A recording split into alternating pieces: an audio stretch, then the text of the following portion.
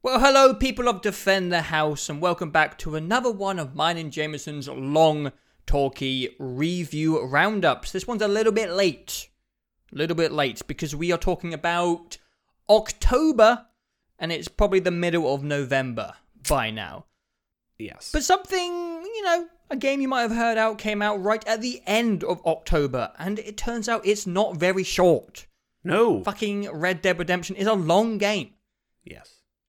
If it had come out beginning of October, we would have been, nice and formal on time. But it's taken a while, and, you don't want to rush something like Red Dead. And I took my time. It's Defend the House as well. I mean, we're kings of being late, let's say.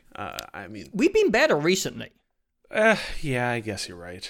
I mean... only like the old subscribers will remember when our reviews were horribly, we put up late. a best of X year, I don't know what year it was, in March. Did we actually? Yeah, I think it was best of 2014, went up in like the middle of March 2015. Yeah. The good old days. We're more formal and professional now. I mean, We've whatever. evolved. Red Dead Redemption 2 came out on the 28th of October, and it's like a 60-hour main campaign. So, no comments allowed in the chat saying, "Wow, this is so late." No, you're getting deleted. Well, these, for anyone who's new, these videos are basically they're long podcasts. They're discussions. They're not really reviews intended to advise. It would be weird to put up a video that was just audio, basically. Yeah, these videos, they have videos because it's YouTube, but it is really a podcast. Yes. Podcast form discussion, let's say. Yes, just like the myth videos, we just mistitle things.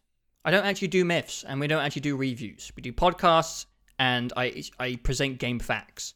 Just like to title things very shortly, things that can be represented in one word. So we're reviewing Red Dead Redemption 2 and Forza 3. 4.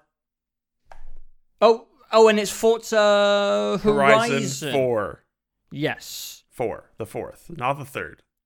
No, there was a couple other games in October that we won't be discussing. There was Assassin's Creed, which we talked about on our podcast. Pimp that out. That would be in the description for anyone who likes these long-form talky videos. There's also audio-only versions available on the Podbean website of these chats. So, and also there was Thronebreaker, the Witcher 3 Gwent single-player campaign type thing, which we will be playing in time. We have dabbled in, but we might be saving that for a later month, maybe December, because we do want to talk about it. But because of Red Dead, I think, when did it come out? 2 days before Red Dead? Yeah, it was 3 days, something like that. Yeah, so we just haven't really had time to get into it, but really do want to get into it. Really do want to talk about it. So Call of Duty also came out in October. Oh, yeah, we talked about that on the podcast as well. We're not reviewing Call of Duty, it's just multiplayer and Blackout. Yeah. So, we are talking about Red Dead first, because it's going to be a long chat. As you can probably see from the timestamp, there's a lot to discuss in this game. A lot of thoughts that have been rummaging around my brain while going through this long journey. So, we're probably going to be talking about this game for like an hour. I predict the video length to be 1 hour and 25 minutes. That's my guess. 1 hour for Red Dead, 25 minutes for Forza? Yeah. Well, 20 minutes before it's a 5-minute intro. That's the prediction. I hope I'm right. God. I do edit these things, so I guess I could do some, editing magic. Anyways, So, a new Jameson. Rockstar game is always a bit of a mystery. Mm-hmm. They don't like to show their game off very much before they release it, which I appreciate.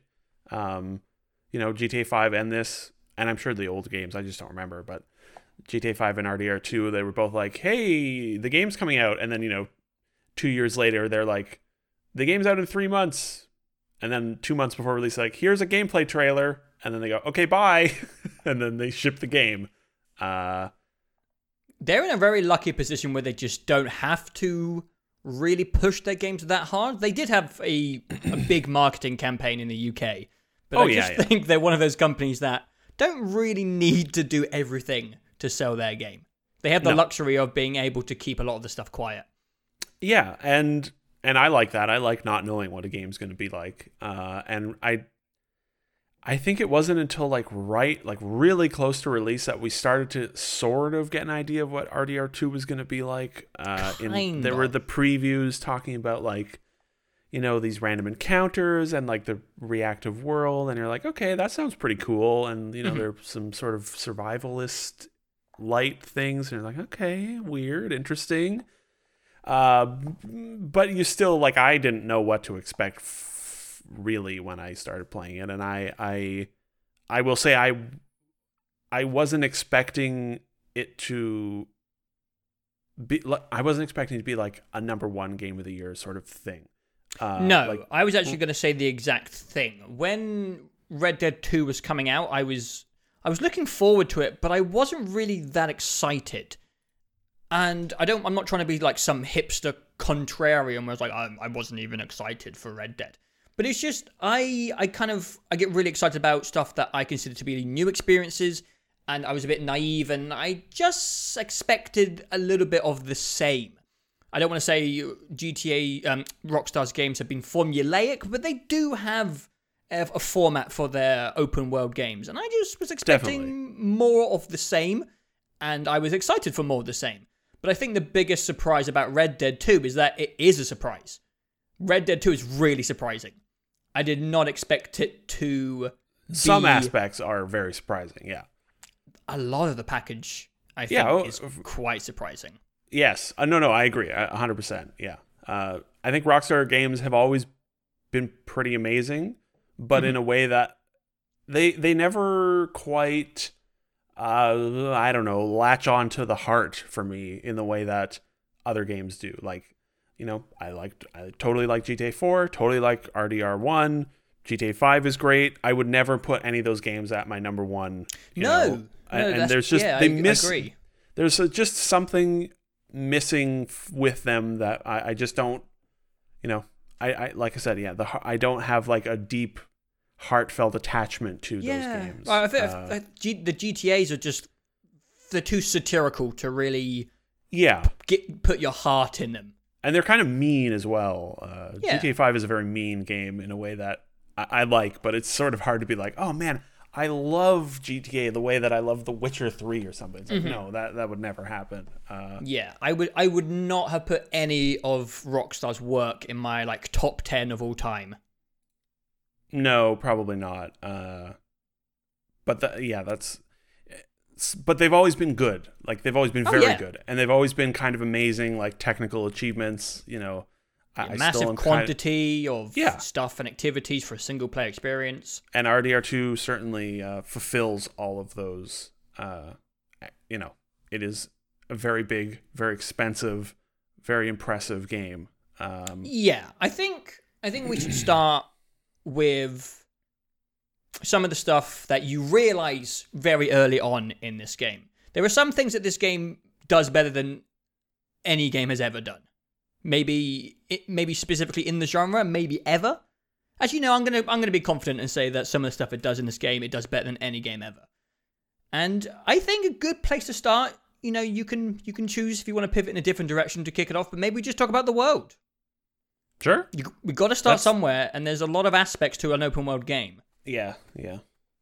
So I don't know if you want to start with story, or you want to go into it. I think no, world is good, because that's definitely the thing that is probably the most long-lasting, like impactful that I think this game will have. You know, where it's like the world and the way they built it and the reactive nature of it, which we'll talk about, is sort of like, I'm gonna be worried that like it's gonna ruin other games for me. For the first like 2 hours or 3 hours of Hitman 2 when I was playing it, I like someone in the crowd is like, "Hey man, what's up?" And I did the button prompts. I held down left trigger and it was like, I wanted Agent 47 to be like, "Hey, what's up, man?"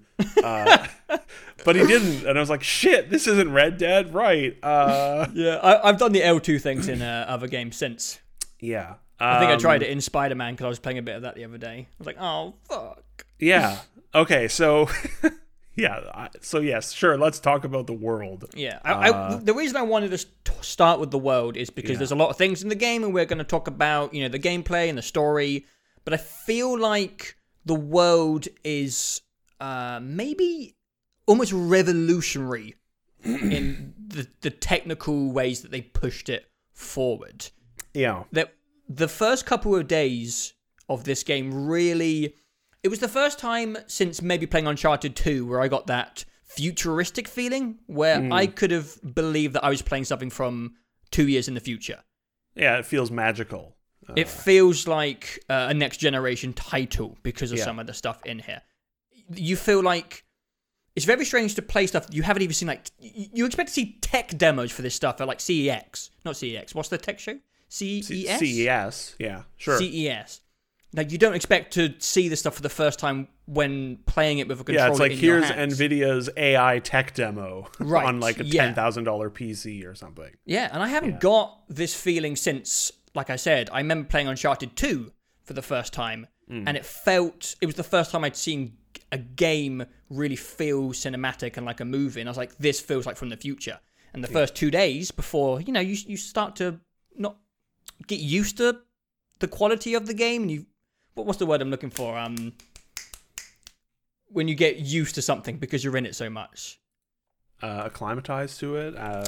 Dull to it maybe a little bit? Or you get accustomed to just the way that Red Dead 2 is, but during the honeymoon phase of the first couple of days of Red Dead, it was extremely, extremely impressive.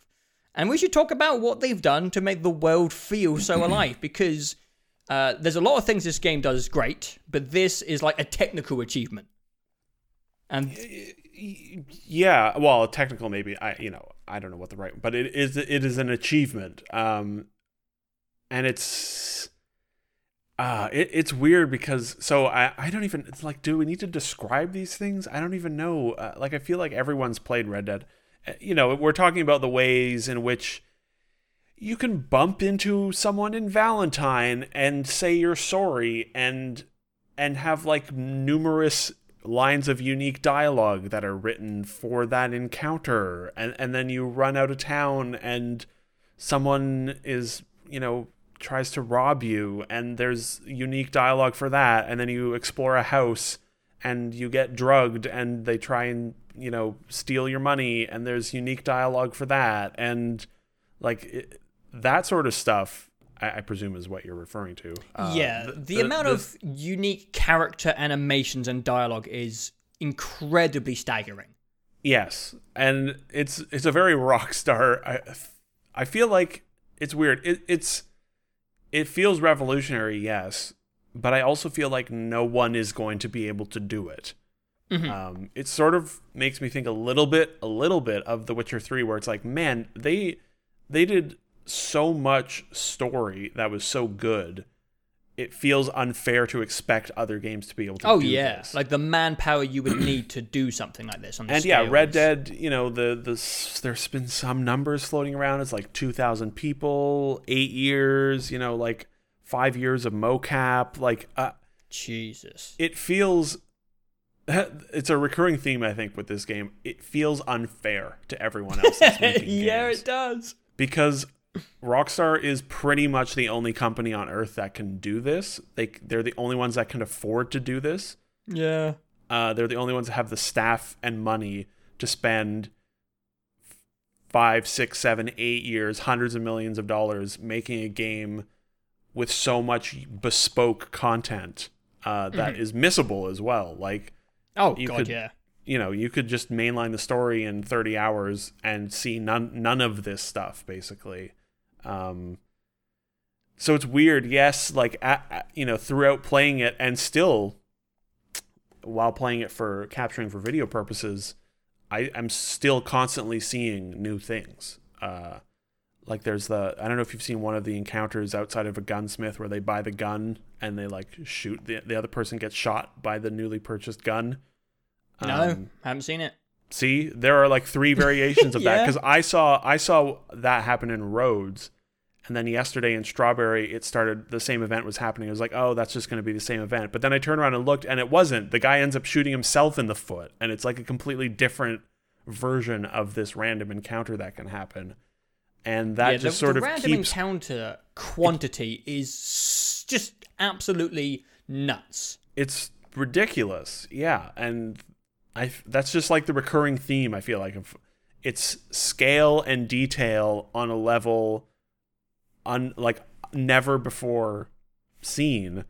No. In a way that feels illegal. Yeah. It's like, you guys are cheating. Like, you can't expect other people to be able to do this, other devs. Like, this is, the next game I expect to do this is like GTA 6, like, yeah, maybe Cyberpunk. I don't know. I think the best example of it that deserves the most praise is definitely the camp. Yeah, the camp feels like they had 20 people in mocap for a week or like a month, and they were never allowed to leave. It feels so organic, and it feels like real people living out their lives. And you can it's so good to just spectate and see what they do. Yeah. And the seamlessness of how you can integrate into it. Like in the main world, you have these white little blips on the radar, which signify special events. I personally could have done without the white little blips. I understand that they're there so you don't miss content, but it would have been nice just to investigate because I heard something or I saw something. But the camp doesn't have that. There's no white blip saying, hey, there's a celebration going on or there's a sing-song. It's just something that you very organically stumble upon. And the camp, to me, feels like the most alive place in the game. And that place is just a joy to hang out with.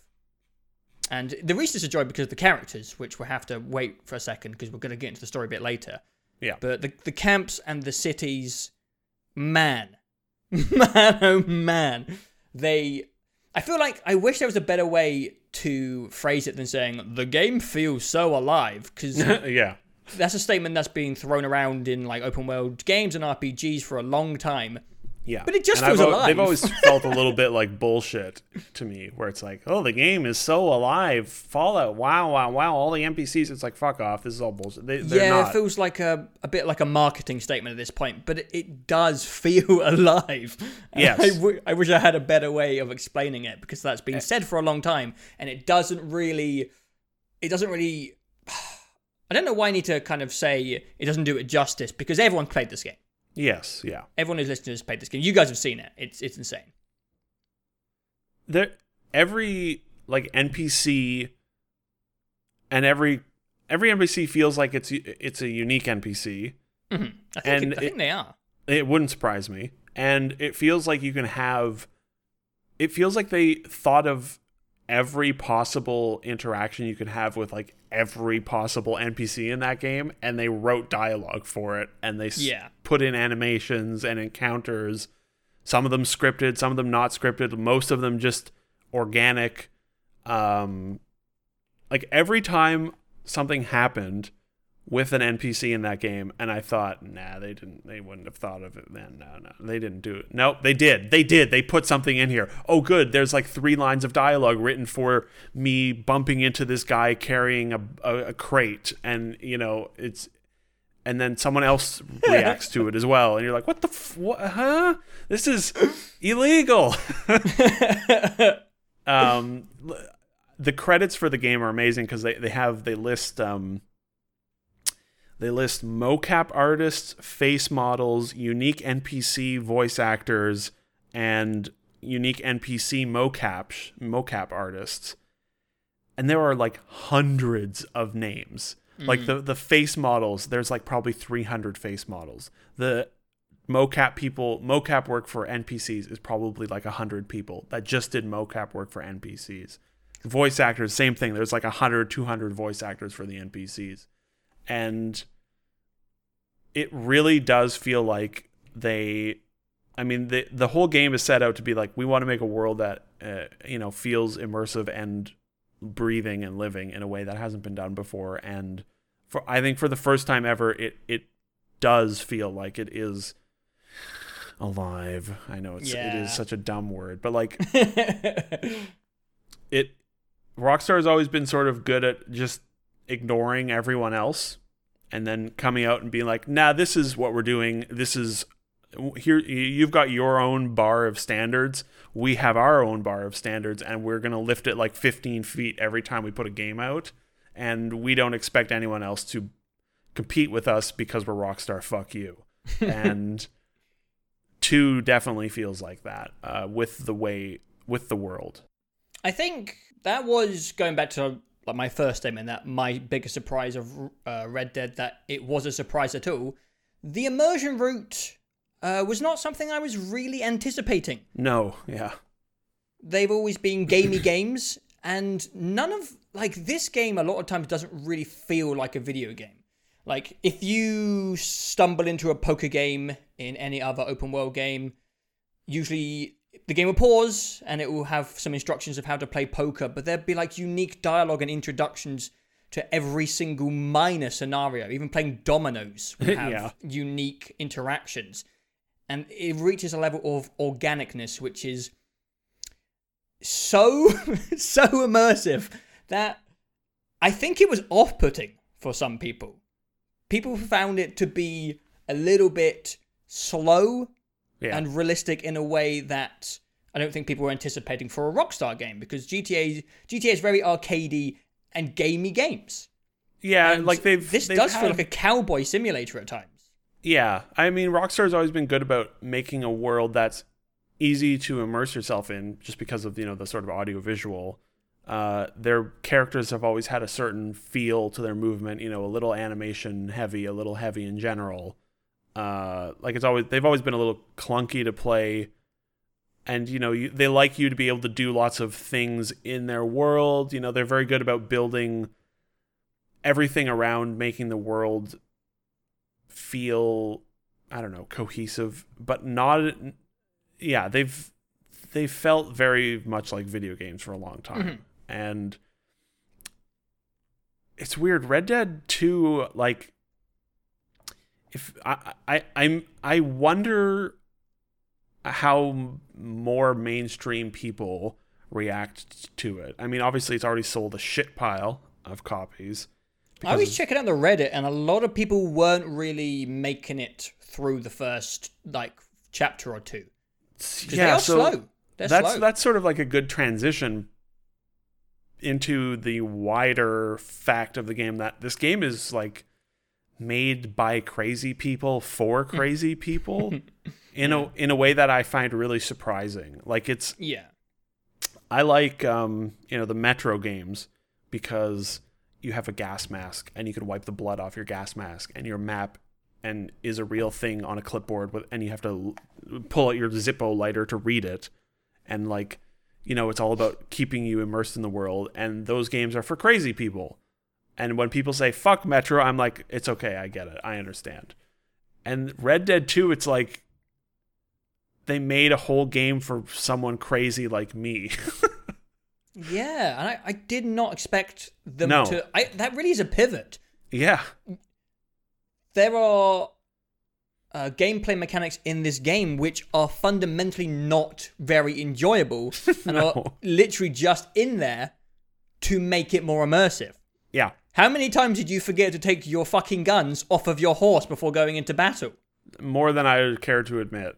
And how many times did you forget to whistle to your horse to follow you as you went off in a wagon for a mission? More than I care to admit. And then your horse is 500 miles away and you're like, oh, fucking hell, I'm nowhere near. I got to walk for 20 minutes because I didn't tell him to follow me. And there were times where I was like, I don't know if this was the right call to do this, because it would have been more fun, to do it this way. But they were so committed in a way that is really surprising. Yeah, I didn't think Rockstar were the company to take risks to achieve a level of immersion rather than putting gameplay and fun first. What's maybe most baffling to me about Red Dead is that it feels like an indie game made by a crazy person. Return of the Obra Dinn came out recently, and that's a game made by one man. He did every single thing in that game except for the voice acting. And everything about it is like, this is like a peek into this person and what he likes, right? And everything about it is just exactly the way he wants it, and if you don't like it, who cares? It doesn't matter. He made it because he wanted to make it. Red Dead is like that on a scale where it's like, it feels very authored, and the author of Red Dead feels like a bit of a lunatic. That's a good point. Except it's a AAA, perhaps even beyond AAA experience, in that they spent hundreds of millions of dollars and years making a game that feels completely counter to everything that's come out. Yeah. It's like it would be like if they took the next Avengers movie and made it like an indie art house thing. And you're like, what the fuck is this? What am I watching? How did this get made? I mean, Red Dead has enough of the old format to keep, Yeah, but there is so much stuff in it that you're like, what? Why would they? This is crazy. How did they get away with this? Oh, right, they got away with this because no one says no. No, I don't know if there was one person that sort of had the grand, I don't know if it's one of the Housers or whatever that has sort of the grand vision for the whole game, or if it's a team of people or whatever, but it feels cohesive and authored in a way that AAA, especially AAA open world games, are not. Where it's like, I played AC Odyssey right before Red Dead 2, and those two games couldn't be more opposite.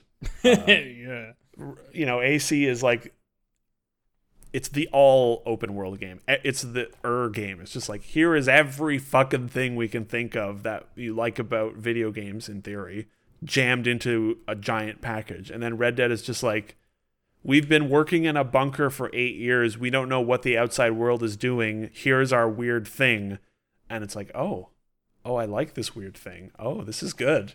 I honestly think it's also partially a smart business move, because they're going from something crazy, radical, and open like GTA 5, where they can be funny and they can be satirical and they can really push the envelope, and they're kind of bringing it back down to something a bit more humble in setting, like a Western, where there isn't as much stuff to go mad with.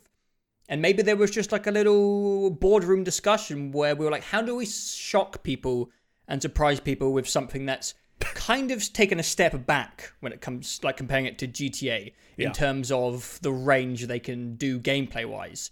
So they was like, fuck it, let's just make the realest in-game world that people have seen and pair it with a very, very long and emotionally hard-hitting, character-driven story.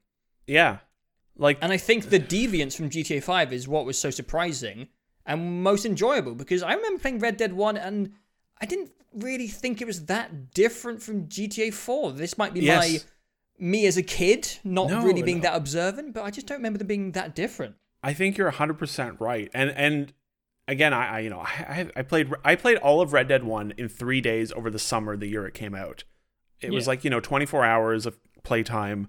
I mainlined the story. I was like, wow, that was great. I was like, 16, 15 when it came out. And I was like, that was cool. That was a good game. And I never played it again except for Undead Nightmare. But looking back on it and, looking at some of the story stuff and remembering it as I would play through Red Dead 2, I'd be like, oh, I vaguely remember like the Irish character and the snake oil salesman and like this and that. And I think Red Dead 1, and I remember also like people saying, oh, it's just GTA on horses. And that was sort of a meme. But like, I think that's kind of accurate, especially in comparison to 2, because the first game was like, there are a lot of like really dumb, like satirical characters. And it has a lot of like the classic Rockstar writing problems of, over the top, and John Marston being like, I can't believe I'm doing this again. Oh boy, I just want to get out of this, and I'm doing all this crazy dumb bullshit for all these crazy characters. Whoa. Red Dead 2, it's like the entire game was inspired by, these sort of newer sort of Western movies that have come out in the last like 10 years. And obviously there are many older ones, but like, it's like There Will Be Blood, or the main one is Assassination of Jesse James, where it's like, here's this 3-hour movie that's just like a real slow burn. Yeah. And it's about creating a world and atmosphere and filling it with interesting characters, and then just sort of letting you sit in that for a very long time without a whole lot happening. And We should maybe just keep saving story for a few more minutes, but okay. Go ahead. I was going to transition right into the story. Well, I was going to also say, like, still on the gameplay front, the way the character moves, the movement speed, the like animation priority of everything, those parts of it feel. It was weird. The first like 5, maybe even 8 hours of the game, I was like, I don't know about this. I was Me too. I was concerned. Me too. You know what? Let's save story for last. Let's talk about gameplay. Yeah. Let's go into gameplay. Okay, this is weird. I wasn't enjoying this game for the first like 10 hours or so. I really wasn't really enjoying it. And this might be a bit controversial, but I don't really think the game plays that well. No, it doesn't. The characters move better, but Rockstar games have always had this clunkiness where the character feels like a little bit fat and hard to move. Because I remember when I was doing one of the Myth recordings, I was doing, I don't know if you've seen Volume 3 when I make him fall in the geyser, but I was really trying to make him die from being pushed by the steam. So what I was doing is I was chucking a Molotov at my foot, and then I was trying to get in this pool of water at the last second to put myself out. But Arthur is so like fat and chunky that sometimes he'd have to do this whole like slow rotation before his momentum would start moving him into it's hard to describe. It's just clunky. And the cover system still kind of sucks. Yeah, and the shooting is still not very good on a controller, I think. Not on a controller, no. Yeah. I'm not a console shooter guy anymore. I haven't played a console shooter in a long time. Yeah. So I was really garbage for the first 10 hours or so. I like that the auto lock-on system is a little bit less forgiving than in GTA. I remember in GTA, it was lock on, push up, shoot, and you would headshot everyone. And it's still pretty similar. Yeah. By the end of the game, you're pretty much locking on, pushing up, shooting. Yeah. But still by like 70 hours in, I'm still missing people. I'm still shooting people's hats off instead of headshotting people. So it's a little bit less forgiving. And sometimes you just have to take it a bit slower. But I just don't really think overall the game plays that well.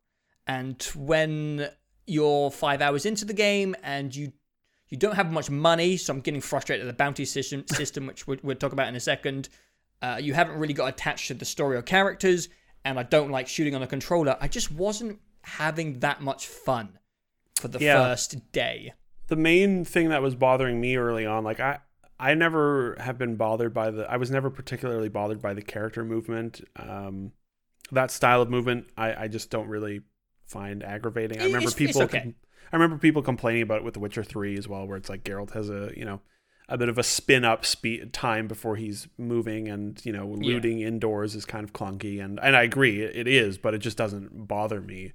And that's the case with 2. The movement is like he's very slow and clunky, and it is occasionally the thing that frustrates me most with the movement is when I go to try and sleep, and you have to like find the perfect little angle where it's like, oh, there's the Y button so I can sleep. But for the most part, it didn't get in my way. What I was annoyed with, I mean, obviously I was also missing all my shots like completely terribly, and I didn't realize, like, it takes a while to get used to the fact that you have to, recock your gun after every shot because they're old guns, which I actually really like that. It just was a little jarring at first, like that, especially that very first shootout where I'm like, I pull the trigger and nothing happens. I'm like, what the fuck's going on? And it's like, he needs to recock the gun. I think I know where you're going with your complaint, because the thing that I was most bothered by initially was learning to play the game. The L2 interaction thing I had some problem with. I kept accidentally pulling my gun out, and I was like, I don't want to aim my gun at this guy. I just wanted to talk to him. Of one-off control things. There are a lot of button combinations and controls changing depending on what you're looking at or what you're doing. I still mess up. I don't know why it's like hold triangle or Y to search a cabinet, but it's hold X to loot and hold X to close, or square on PlayStation. I never close. I never close either, but it's like, why wouldn't it be the same button to open, close? There's things like that where it's just like, I don't understand why these controls are changing. But like, I was getting really aggravated by failing or fucking up these sort of encounters and then either getting a bounty or dying, because it was like seriously taking me out of the sort of immersive experience that they were building. Where, like, I remember early in Valentine encountering a duel, and the guy challenged me to a duel, and I'm like, yeah, sure. And the duel starts, and it's slow-mo, and then in the upper right or upper left corner, which is, I'm playing on a decent-sized TV, it's like, wait, let me read this thing that's 3 feet away from the center of the screen, and it's like a tiny little text window that says, hold right trigger to begin the draw, and when your dueling bar is high and you've pulled the trigger in enough, then you can pull the trigger and shoot, and you might win the duel. And then something else pops up in the bottom right corner of the screen. I have to look to the other side. It was like, get ready to duel, and it's tutorializing, and then I'm dead. And I'm like, what the fuck? I don't even know what just happened. And I just like put the controller down. I'm like, fuck this game. I don't know what to do. I don't know how to play it. And that was what was really aggravating me for the first 5 to 10 hours of just getting used to all of their weird controls and all of the like one-off control interfaces you need to remember for the sort of one-off encounters that you only see every 8 hours or whatever, where it's like, like the duel. Like I didn't figure out how to duel until like 25 hours in. And I think I still don't really get it. I still don't really get it either. I know more, pull the trigger slowly and then pull it quickly and shoot, But that's sort of like a recurring theme throughout the whole game, is there are so many one-off or specific like animation or control things for different activities. And the whole game is very poor at explaining things to you, just across the board. There are so many things that it doesn't tell you. And that was what I found really frustrating. It's just like, I'm failing these cool encounters, and that completely ruins the flow of the game because I die and reload and the encounter's gone. And then I don't know how to, I have no opportunity to learn that encounter because I won't see it again for another 10 hours, That was what really bugged me for the first 5 to 10 hours. Once I had gotten used to the shooting, moving, and figured out all the controls, I think for me, the gameplay is perfectly fine. It never got in my way after that. It's occasionally rather enjoyable. I don't like the cover system. I almost never used it. I barely use Deadeye as well because I'm a crazy person. What, really? I use it so much. I don't like how it ruins the immersion. Fair enough. Because again, this game is made by crazy people for crazy people, and every time it would like force me into Deadeye, I'm like, no, I don't want to do this. Just let me aim at them. I don't want to. This is ruining my immersion. But the Deadeye is fine. It works. It's very video gamey. It feels very cheap, but it's functioning. And I think after the long learning curve, I've well past the point of like, nothing is getting in my way anymore of playing the game, which was the biggest hurdle.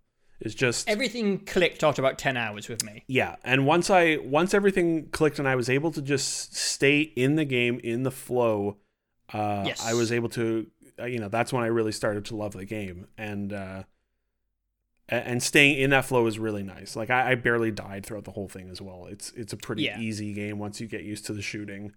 But that initial curve, that's a problem a lot of open world games have. It's just those initial like 5 to 10 hours can be really shitty a lot of the times, where they're just bad at to teach people things. Yeah. The Witcher 3 was really good about that. Just, you have White Orchard and it's like a nice small learning area, and then they open it up for you. But I remember you struggling with The Witcher 3, actually, now that I'm thinking about it. Yeah. So, I've got some complaints. Please. Ooh, no 10 out of 10 from us. Oh, I do have one as well, gameplay related. Yeah, go ahead. Yeah. Here come the contrarians complaining about Red Dead Redemption 2. I have a couple of problems with some of the systems in the game. Okay. Not a big fan of the bounty system. I don't really, especially the beginning of the game. Like, why would I have a bounty on my head for knocking someone over on my horse? Does that always happen? I thought bounties were for like major criminals and you get bounty hunters to go after you. Does that mean pushing someone over sets a bounty hunter after me? And like $20 is a lot of money. I just pushed someone over. Why is it like $20 back in those days? It's like probably a couple $100. Yeah. And then at the beginning of the game, I don't have any money, so I'm scared to like do anything. Right. And then this kind of flows into another complaint: is the economy is kind of broken. Yeah, it's very. For the first like 15 hours, I'm completely poor, and I'm having to kind of integrate with some of these game mechanics that I didn't touch for the whole game, which is like selling horses and selling carriages and going to the fence. And then you do like one heist. Spoiler, you do heists in a Rockstar game. And then you have a lot of money. And that money never goes. Yeah. And you never have to worry about bounties unless you go on a rampage. Yeah. You never have to worry about like hunting and selling. And they introduce a lot of money-making mechanics in the game, which is like, this is fun if I need to use it, but you don't have to ever use them. And it seems really strange. Like, in Chapter 3, it introduces horse fences. Like, I can sell horses. It's like, why the fuck why would I need to sell horses to these guys? You've given me loads of money. Yeah. And then in the epilogue, which I won't spoil anything about the epilogue, but you don't have much money. And I'm like, oh, this is fun. I actually have to worry about how I'm using my money. And then eventually in the epilogue, you get a lot of money. And then I'm like, yeah. And I was talking to you in Discord, and I was like, oh, this is fun. Again, I have to think about... You have to, like, actually loot people and, like, sell their gold watches or whatever. And this person was blind on the street, and they asked for $1. I was like, I can't fucking spare $1 right now, mate. I'm sorry. Yeah. I'm really sorry. And it's just, they introduced all these possible ways of making money. And, like, survival in the Wild West is a big part of it. Like, surviving day to day. How am I going to get the money to eat today? Yeah. And it never becomes part of the game. And... which is fine, but it seems like they wanted you to, because they kept introducing mechanics and ways to make money, but you don't need to make money. I just thought that was a bit weird. Yeah. And this is kind of a similar complaint. There is a whole crafting part of the game where you can pick herbs and you can make tonics, but you just don't need it. Pelts. Yeah, I didn't touch it. You don't need all these herbs and these tonics, because the game's pretty easy. Yeah. Especially if you use Deadeye like I do. The game is not difficult. And you get a lot of tonics from looting guys. Is there a difficulty selection? No. I don't think Rockstar games have difficulty levels, maybe? I don't think so. I don't think so. So, yeah, I would sit down at my campsite and it was like, do you want to cook this beef? And do you want to make this potion? I'm like, potion's not the right word, but I'm like, no. I'm fine. Yeah. I've got loads of stuff. I think I did 2 cooking sessions in my whole playthrough, where it was just like, I'm out of food to eat to fill the core, so I'll just cook like my 6 pork chops and then eat those like once every 5 hours. And at the beginning, I was spending like 10 minutes making the split point bullets. You know, when he gets a knife and he's like, and they do more damage. And you get 3 bullets for 10 minutes of work. And I was like, that's probably worth it, but I'm still just headshotting everyone. Yeah, it's a one-shot kill. They're all dying. So I don't like when it comes to the bounty system, the economy, and the crafting system. They just don't really seem to complement the way the campaign goes, if that makes sense. Yeah, I agree. Yeah. They all become a little bit redundant quicker than I would have expected. Like, say the game ends and you do one big heist and whoa, you're rich. So for post-game stuff, you don't need to worry about bounties, but you don't need to worry about these 3 core systems after like 20 hours, which I thought was a bit strange. Yeah, the bounty stuff never got in my way because I don't really do dumb shit or like heists or, you know, I don't cause a lot of trouble in my open world games. And I didn't really like run into people accidentally very often.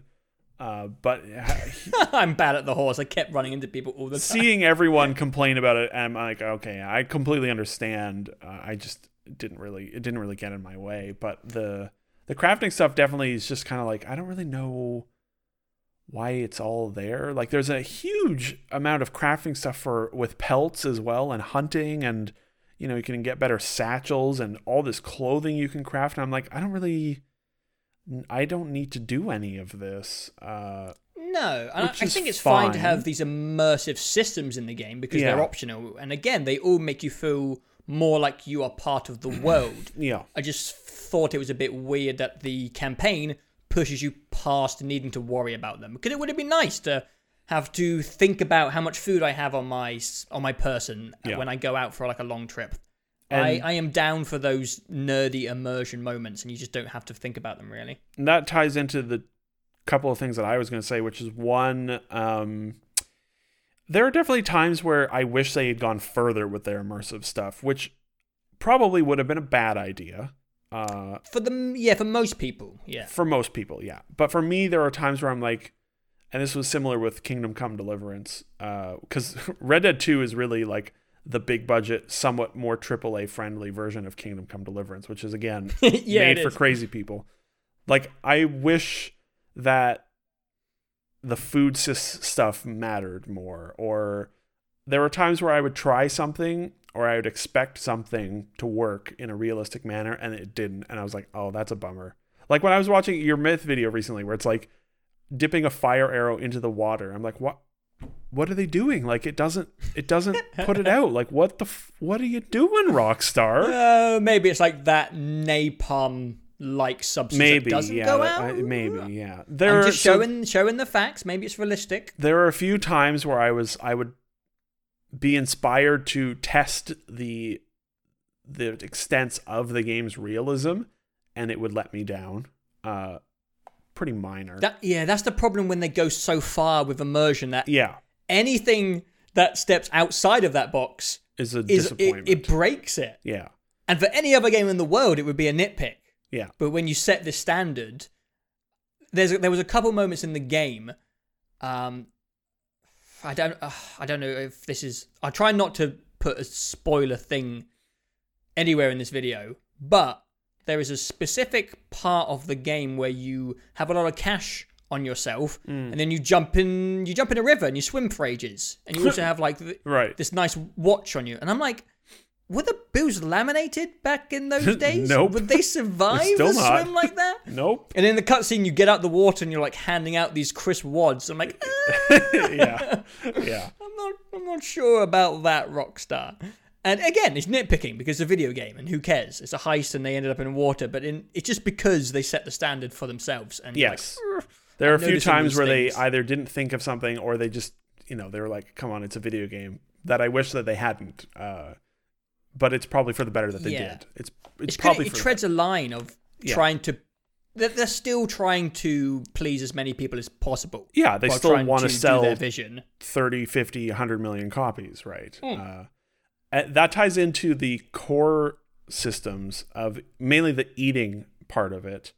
I wish that mattered more, because if you don't eat, like, your health bar just takes longer to recharge. Yeah. It's like, oh no, like it doesn't really matter.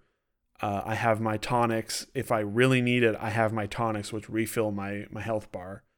And the eating stuff and the sleeping just sort of, it feels like it's there to make it more immersive, where it's like, oh, Arthur would eat and sleep, so you have to eat and sleep because sleeping has a good benefit.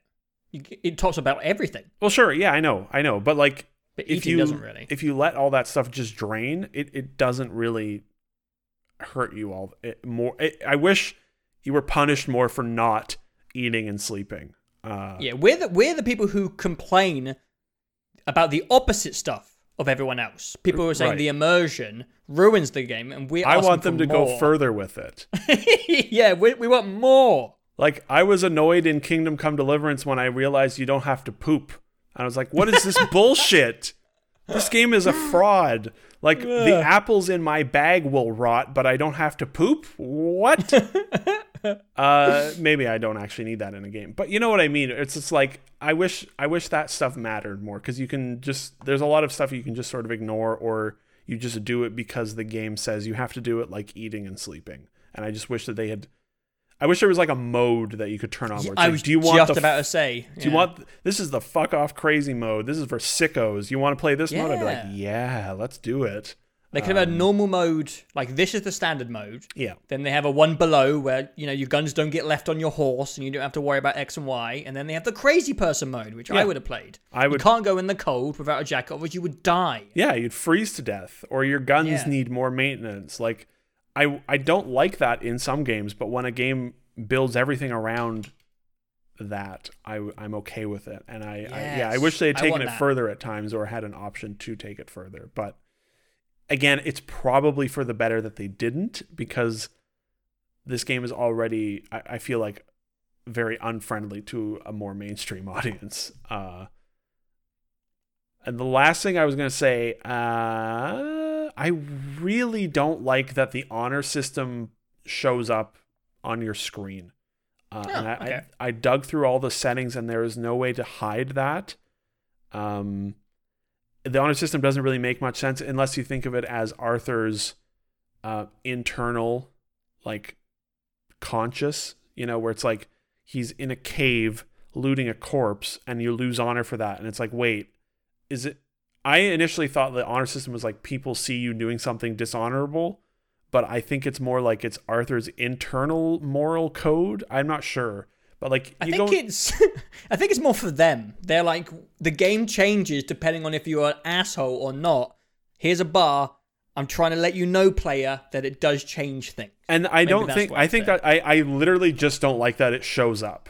I wish I could just turn it off and be like, I don't like having a little pop up every time I do something dishonorable and having a big bar filling up on my screen where it's like I'm the type of person that would rather have all of the HUD turned off all the time. I'm the type of person, like I said, I don't want to use Deadeye because I find it ruins the immersion. When you rob a stagecoach and then a fucking red cowboy symbol with a minus in front of it shows up on your screen, I'm like, oh, I guess I did something dishonorable. My bar is going down. It just feels very video gamey, and I hope, I'm sure the PC version, you'll be able to turn it off with mods or something. I'm just surprised that it's there. I know it's important to the story stuff, especially near the end. That bar can mean a lot, but I just kind of wanted to turn it off the whole time. Small thing, but yeah. I have actually just a couple of miscellaneous complaints. Okay. Let's get all the negativity out of the way because there's a lot of gushing to come when we get to the story. I don't think hair in this game looks very good. The hair on the Xbox. I don't even notice the PS4. It's under those good cowboy hats all the time. A lot of the game doesn't look great under a microscope. I'm not sure if you ever, in cutscenes when things get a bit close, some things don't look so hot. And I noticed the hair specifically was a little bit rough in the game. I should say I played on the Xbox One X, so everything is native 4K, and there was nothing that looked bad to me. I played most of it on the standard PS... Actually, no, I played on PS4 Pro, but a lot of it was outputted at 1080p. Right. Because I was recording as I went along. So maybe that was why I saw some of those. Maybe, on the 4K, the native 4K Xbox X, whatever the fuck it's called. Maybe that's a bit smoother than what I was playing. Just some things under a microscope were looking a little bit rough. And I found the up-close executions to be kind of inconsistent. I'm not sure if when you run up to someone, you press it, and you do a fancy... and the head explodes. Blow their head off. Sometimes it just wouldn't work for me. And I'd be just shooting at their feet, and I'd be embarrassed. And then he'd punch me, and I'd die. And I was like, fuck's sake. I don't know if I ever knew how to trigger those. They would just happen when things got... frantic. If you just get up close and click shoot, you initiate the execution. Yeah, I never tried to do those. They always just sort of happen, and I was like, okay, what? And last, I actually don't know if I have any more complaints. I think Rockstar, they think they're sneaky with their... you ever done one of those quests where you go at day, but they want it to be set at night. So they try and sneak in this day-to-night transition. I'm like, you did not get away with that. Yeah. I saw 6 hours just fade past. You didn't get past me. Yeah, I would notice that. Some of those are so rough. Yeah. There are a few times where the lighting just completely changes, and you're like, whoa, did someone turn the lights on? Like, what the shit just happened? Like, or the rain. I've had the rain sometimes be like downpour, and then I like take 2 steps and it just stops. It's really? It's like the Truman Show, just being like, what? Did someone turn the rain off? Like, what the fuck? It's a pretty polished game overall, though. Oh, yeah. Those are just like some miscellaneous nitpicks I wanted to throw out, because when we dive into the story, I don't really have many negatives left to say going forward.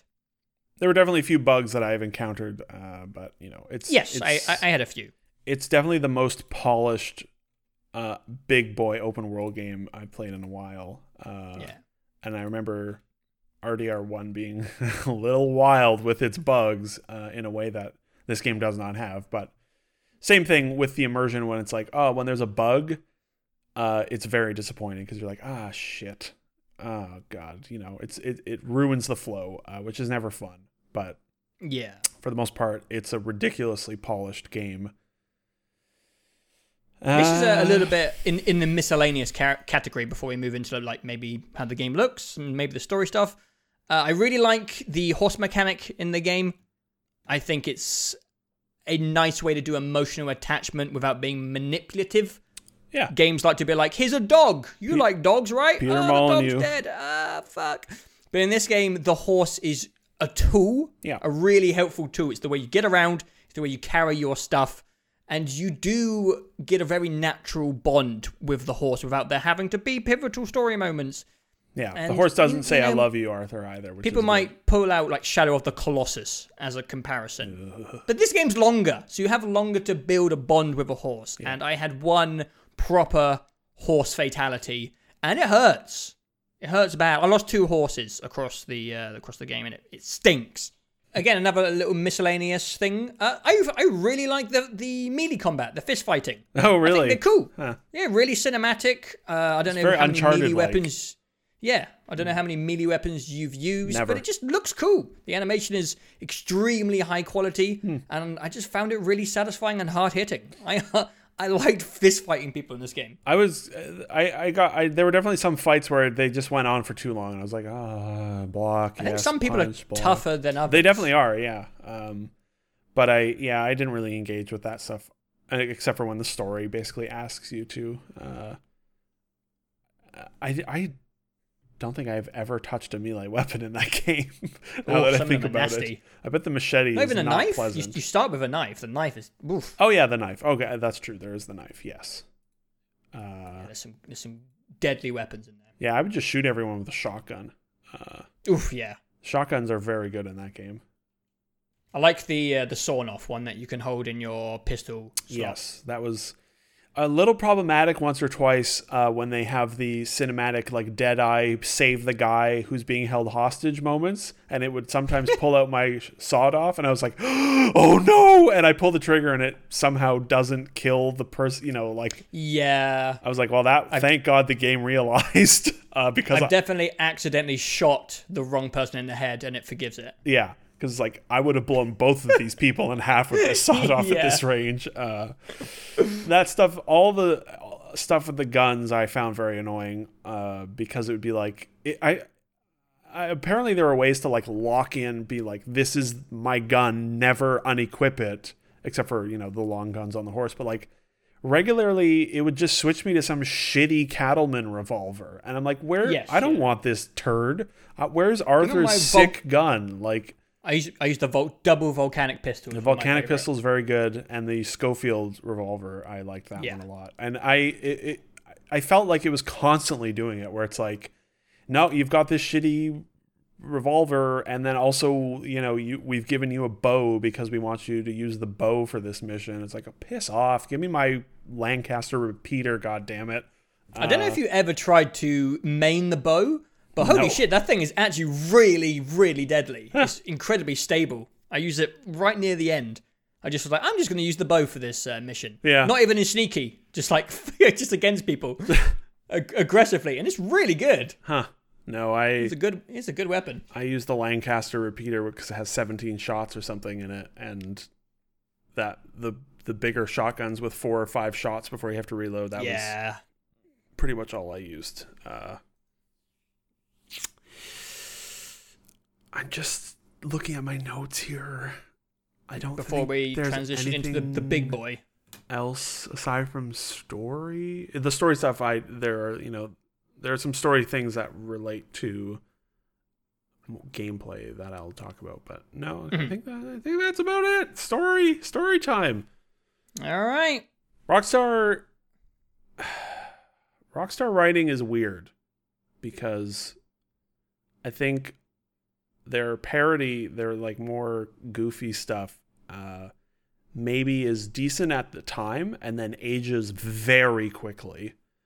And then they have always been very good at doing, like when they want to do a hard hitting story beat, they're good at it, and those things hold up over time.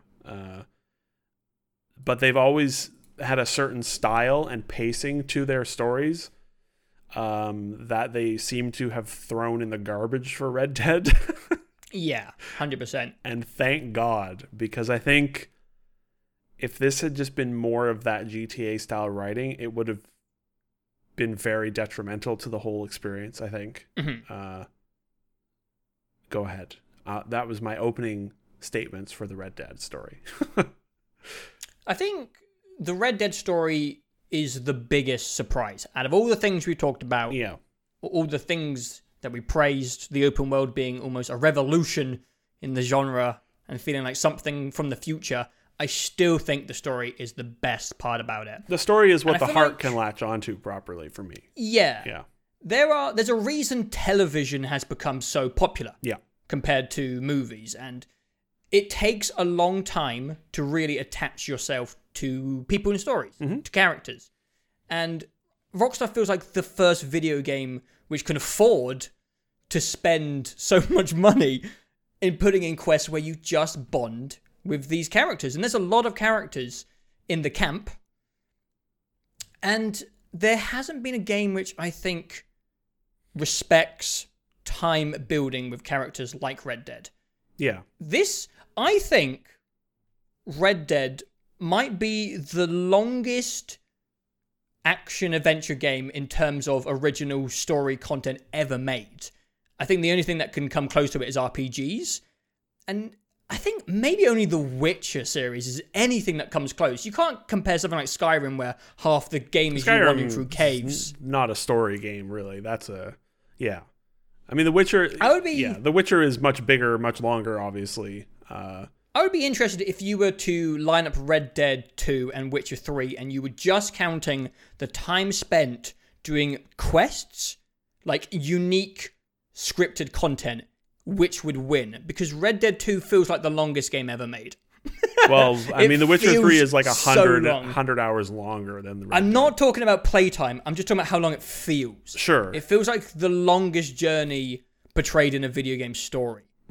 Interesting. I'm not saying it is the longest video game, because it obviously isn't, but it feels like the longest. It is a very long campaign. It's probably like 2 or 3 times longer than their other games. And I think it's because it doesn't try and tell a very grand story. The story is very simple. Yeah. You are trying to get the fuck out of your situation. Yeah. America is changing, and you're trying to leave. And that's pretty much it. What's interesting about it is that there's really not much of a traditional story to that game. There is no... Not really. There's, near the end, things start to change, and... Yes. There's definitely there's an end goal, there's a bit more of a villain, but the majority of that game, which is a lot of it is the chapter 2 and 3, you're just living the life of the cowboys with your buds and your gang. And it's shockingly small and slow. Yes. And very surprising. Yeah, the whole thing, especially the first 3 chapters, but the first 4 chapters, there's a little bit more stuff that happens near the end, but the first 4 chapters are just hey man, it's just living in the life with the gang, and you're getting to know the characters, and you're doing, they're cowboys, for Christ's sake. They didn't need to do anything. They did whatever they wanted, and today we're going fishing, and that's it. And then you go fishing. Man, what a life. And then you come home and you eat your stew and you sing around the campfire and you go to bed. And the next day you go hunt a bear, and the day after that you like try and steal a stagecoach, and and it just goes and goes and goes for so long of just like, no, there's nothing really happening here, and it's really nice. Yeah. Yeah. It really takes its time. Yeah, and the characters are definitely the core of that story. God, yeah. And I really never would have expected to be able to compare a Rockstar game, specifically Red Dead, to Mass Effect, but it's like they took the Normandy and the joys of returning after a mission and talking to your crew on the ship and made like 80% of their game about that. The vast majority of story missions and story things and character building are just hanging out at the camp and doing stuff with your gang, and very, for the most part, it's mundane stuff, and it's really enjoyable. I think it's just because the characters are fantastic. Yeah, definitely. There's a fantastic dynamic range of characters, and every single one of them is given enough time. Yeah. And all of them are memorable. Like, you could easily list every single member of the camp right now if you wanted to. Yeah, for sure. And it's just because they are willing to take their time. And like we were saying with the emergent stuff previously, they just don't really care at times if you're having fun. Yeah. They put their objectives of what they want you to experience and feel first. Yeah. And it's just kind of surprising for enter how many hundreds of millions of dollars this game cost to make. Yep. And how many people they knew were going to buy it. It's risky pacing, and I loved it. Yeah. I absolutely loved it. It felt like a well done TV show all the way through. My favorite missions in games are usually the ones where you don't engage in combat in games in general. You know, where it's like, oh, we're going to the ball in The Witcher 3, and we're gonna, or we're gonna do this, and you're just being in the world and being with the characters and learning about all that stuff. Those are always my favorite missions in games. And Red Dead, again, it's like they made the whole game like that, or the vast majority of it. It's just like it all ties into that feeling of, like I said, of authorship, where it's just like a crazy person got $1 billion to make the biggest game of all time, and no one said no at any point. And then they just made this weird monstrosity that I'm baffled exists. And I'm, in so many ways, it's like, did you make this game for me?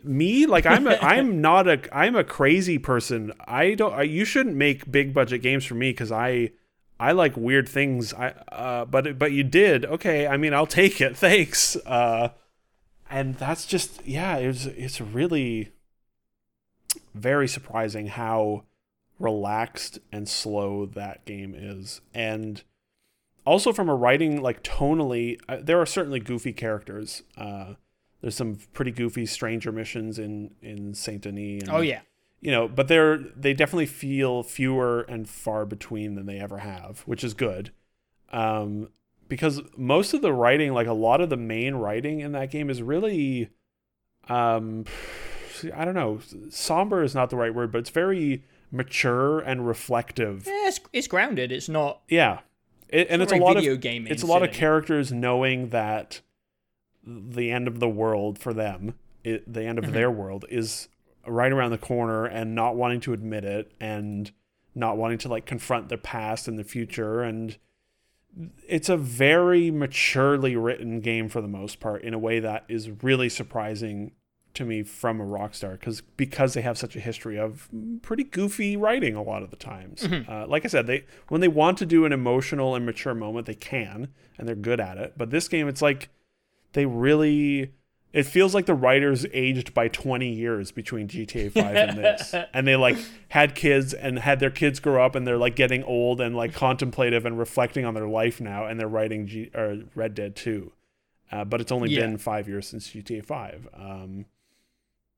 And the characters are the heroes. I will save one character for a few minutes from now, I think, if I may just diverge slightly off topic. Something related to story missions. I think the biggest negative I would say about the story is how the mission structure can be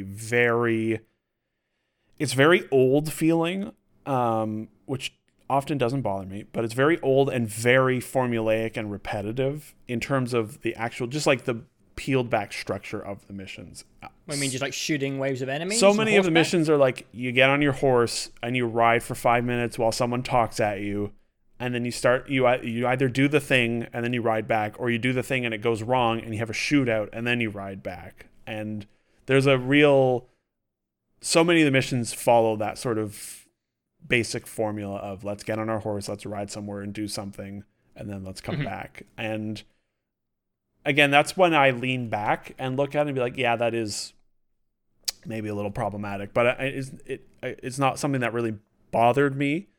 It was just something I sort of observed and be like, yeah, I know they're doing this. The missions are following a very similar structure often, but it never got in the way for me. Chapter 6 felt a little too long, but that, again, not necessarily a huge problem. Rockstar games often have felt too bloated, like they're stretching. They're like, we want our game to be 40 hours. We don't want it to be 20, even though it'd be way better if it was 20. I don't think that's the case with this. Maybe they could have cut a couple missions from Chapter 6 or put those earlier in the game. I don't know, but I think Chapter 6 felt long for me because I was fucking depressed. Well, yeah. Chapter 5 and 6 are also miserable. Chapter 5 is kind of a weird mess, but I enjoyed it. I liked it. Some people don't like it. I did. Oh yeah, I get why people don't like it. Yes, I can see it, but I like it. Another thing that sort of ties into those first 5 hours of learning, and this has been the case with every Rockstar game for me, and this is probably the oldest feeling thing in the game, is how restrained, or not restrained, how like constrictive the design is of the missions, in that you better play the story missions exactly the way Rockstar wants you to, otherwise you're going to fail. Yeah. And that feels very counterproductive, or counter to open world this generation especially, where it's like, we want you to, we want, like Breath of the Wild and MGS5, it's like, you can emergent, play your way, where the game is going to react to how you play. Whereas Red Dead is like, no, we've designed this story mission to be played exactly this way. You're going to take a sniper and do this. I think that's because they pushed, I think they went more for a Naughty Dog feel at times. Yeah. And they went cinematic. And that's how they've designed all of their story missions. And I think, again, when you lean back and you look at it, you're like, this is very old in a way that's sort of surprising. And the first few hours I was experimenting and failing. And then I realized, and this is every time with a Rockstar game, after a few hours, I'm like, oh, right, they want me to play it cinematically. And then I do that and I'm fine. Like, I like playing games that way. It doesn't bother me. It was just one of those things that like stood out initially. And then once I acclimated to just going to the yellow dot and doing exactly what the objective says, I was fine with it. And I basically never failed the mission again. But it was just one of those things that stands out as like, I don't think they needed to make their story missions be, free form, like immersive sim. Obviously that's ridiculous, but it just sort of stands out, especially after the last few years of a lot of games being pretty friendly towards emergent play styles and experimenting in main missions. But they want to do their cinematic stuff, and I was very on board with it after a few hours of, again, getting used to it. And then I was like, okay, we're good. Let's do this. I feel like this is the first time they've ever really successfully pulled off very cinematic feeling quests. I know they've done big stuff in GTA, but I don't think it was going to ever click until you can make the game really look the piece, if you know what I mean. Yeah. GTA 5... And we haven't talked about graphics yet. GTA 5 was pretty good about it, but... there's some really cool moments in GTA 5. There's a real cinematic feel to a lot of Red Dead 2. For some reason, like the end of Chapter 3 feels more cinematic than anything they've ever done, and it wasn't even that crazy in comparison to stuff they've done in like GTA. Yeah. It's a very low-key mission, but it's... The way it played out and the way it looked just felt... It felt so much... It felt... I don't know. That was Naughty Dog level stuff. Cinematography and music usage in games is it's not good enough most of the time. Like cinematography, especially in games, is very just like shot, over the shoulder reaction shot, and then the action scenes, it's like they stick the camera close and do whatever. But Red Dead's very good about framing things when they want to. That's true. Like the end of chapter 3, the way the placement of the camera is, and the way it's lit is very important. So good. And that ties into the music. The music is the soundtrack of this game is incredible. Oh my god. The soundtrack is so good. They have like lots of good, nice ambient world music. The original music that they composed for, well, it's all original, I suppose. There's no licensed music.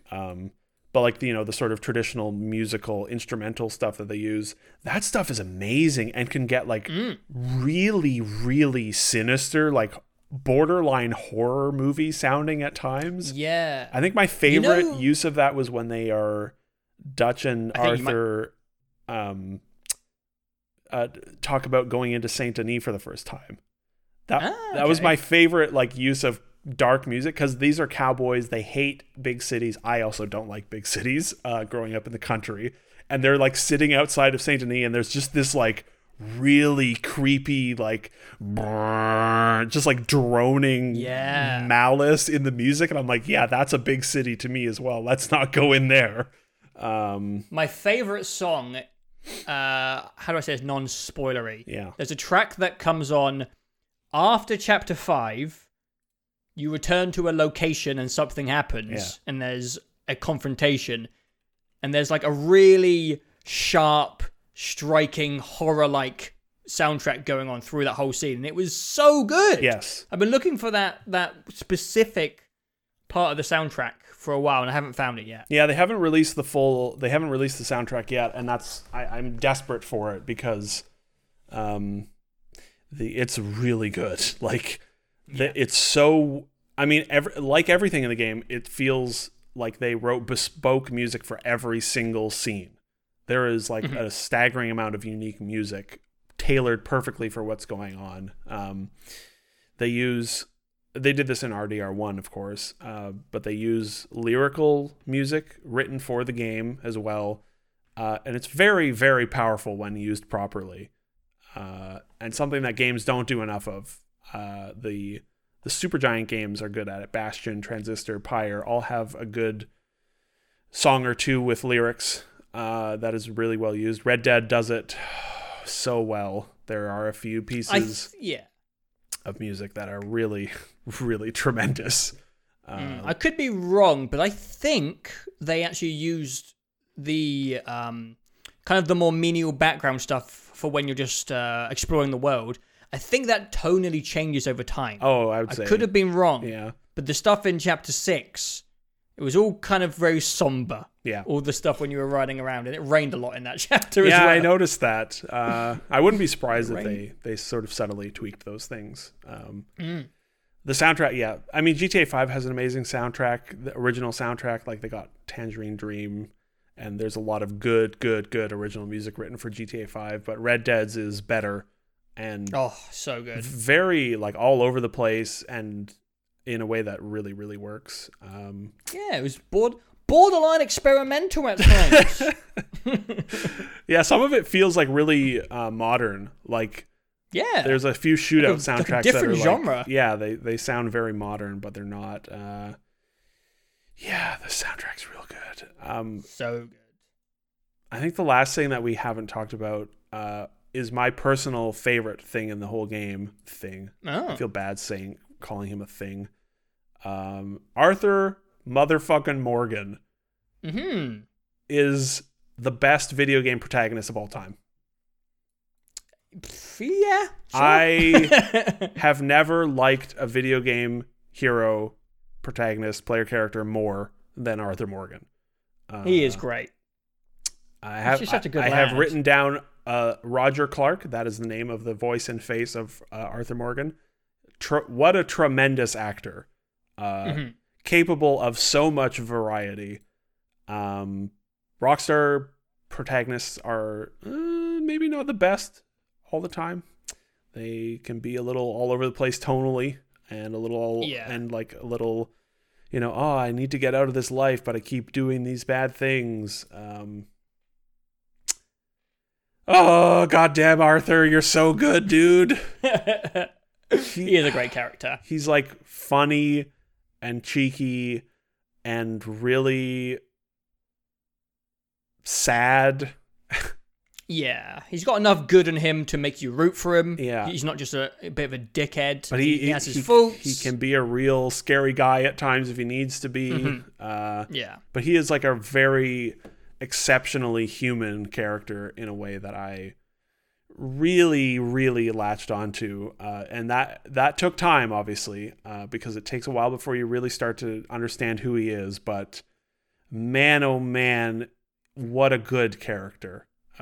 Yes. They just do a fantastic job of all the characters. They are the stars of the entire game. Every character has its moments, has their moments. And I think they did an amazing job with Dutch. Yeah. I don't know how far I can go into it. I don't even know if stuff really counts as spoilers when you know what's going on in Red Dead 1. Yeah. But he has an arc. I'll just say he has an arc. And it's very, very slow and steady. Yes. In a way which I thought was like masterfully handled. And like by the very end of the game, his ending scene, I thought was brilliant. Yeah. They do a fantastic job of weaving art. Red Dead Redemption 2 story-wise feels like it feels like they wrote this entire game before they made Red Dead Redemption 1. That's how seamlessly they sort of weave the two stories together. Like thematically, character arcs, like everything. When it was over, I was like, I need to go play Red Dead 1 right now. Yeah, it feels like one story. Yes. It doesn't feel like part 1 or part 2. No, it just feels like one. It's really, I didn't think they would weave them together so seamlessly, but they nail me neither. it. Tremendous. Really, really, like that was the thing that really made me love the game is the story work, and Arthur and the characters around him are all. Yeah, just some of the best work in video games in that department. Yeah. And you know, there was an interview probably the best with the cast recently. Like they worked together for 5 years, and all of the stuff they filmed together on the mocap stage together. Like, and it shows. You know, these are it's good actors working with good material, and they're working together. So there's that snappiness and the flow to dialogue that you don't get by recording things separately. And without chemistry between actors. And it's really amazing what they do with the characters. Yeah. That stuff is all important as well if you want to make any sort of emotional impact on the player. Yeah. Like, I'm not going to care when people eventually die in the game because, you know, it's a big gang and it's a Rockstar game and stuff goes wrong. People die along the way. Yeah. And, you know, you have to put in the work for people to give a shit. Yep. And there's reasons why some of the biggest shows in the world are the ones that kill people off. People love that shit. It's a fun, scary moment. And I like playing a game when you know that they aren't shy about doing that. You know, when they will just cut someone out. Yeah. And obviously, we're not going to spoil that stuff. But all the stuff in the game that is along that lines is very, very well handled. Yeah. Never like too melodramatic. You always attach to the... I don't want to say too much, but it's very well done. Yeah. I had a lot of like my jaw like hit the ground. There were definitely a few times I was like, oh, fuck. Yeah. And you know, yeah, they make you care about the characters, and when they take characters away, it hurts. And you're like, man, that was... They're very tactful about it as well. It's not like The Walking Dead where you're like, oh shit, that guy died. Or Game of Thrones where like, this guy's definitely dead. Yeah. I never really felt confident about the fate of anyone. I was like, is he gonna die? Is he gonna live?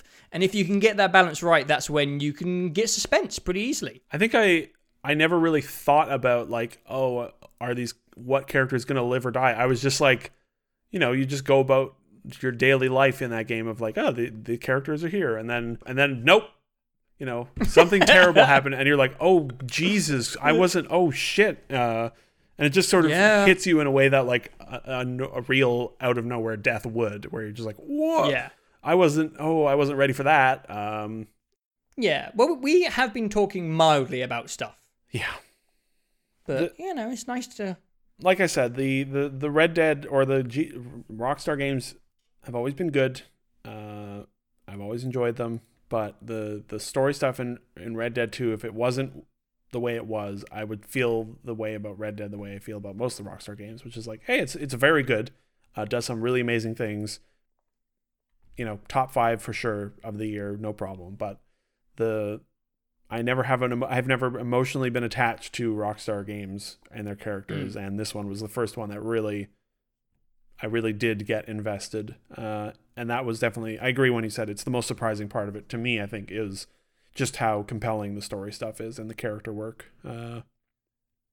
It's the best character-driven story, maybe game story, that I've played. Yeah, probably. Games are so rarely character-driven, you know. It's so... I'm a big fan of character stuff. Yeah. Tales from the Borderlands was one of my favorite games. Yeah. Just because I absolutely love the characters.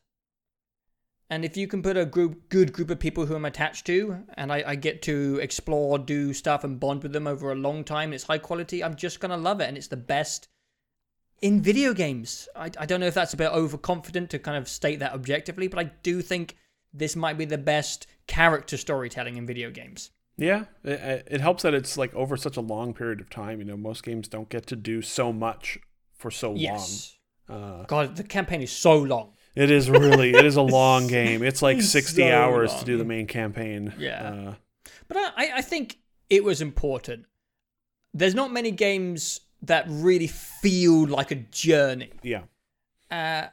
Games can not even be that long and feel like a journey. I remember playing The Last of Us. Yeah. And how long's The Last of Us? 15 to 20 hours? Maybe 15, yeah. But that game just feels like you went so far. Yeah. You know, like when you watch Lord of the Rings, and even though it's only a 9-hour thing, it just feels like everyone's come so far during those 9 hours, or 13 if you watch Extended. Always. And Red Dead was one of those games where, right near the end, before I finished Chapter 6, I climbed back up the mountain to where the intro was, which was only about 2 weeks ago when I played it. Yeah. And it just felt like 40 years ago that I was up in those mountains. And the journey, the way they pace the events and spread things out, it just feels like you go so far with these people. Yeah. It's masterful. I think it's amazing. Yeah, I agree. It's an amazing story. I do agree. Yeah. And without that, I would definitely not speak so positively or feel so positively. Like, it you know, it's like giving Witcher 3 like Witcher 3 is, you know, a little, but it's getting up there, you know, getting close. It's like, you know, you get that sort of emotional attachment to it that is rare for games, I feel like, for me, where it's like, The Witcher 3, Horizon, Red Dead Redemption 2, you know. Yeah, I think we're both very much story people. Yeah, for sure. Background of, I don't know, just watching too many movies or something like that. Yeah. But all my favorite games have been very much carried by a narrative. Yeah. I'm a big fan of stuff like Soma, The Last of Us. I like the original BioShock games. Obviously, those games are not just narrative. They are complemented by good gameplay, except for Soma. Yeah, and maybe BioShock, I don't know anymore, but you know what? Yeah, whatever. Yeah. So, I've seen some reviewers who just don't give a shit. There's some people who hate Naughty Dog games because they're just not invested in that stuff. They're a bit old school. They're in it for the game. Yeah.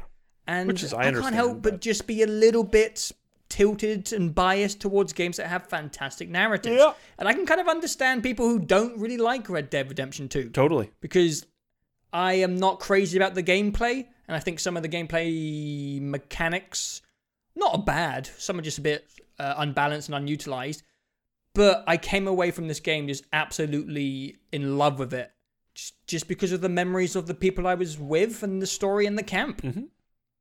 I think it depends where your priorities lie on how much you will enjoy this game.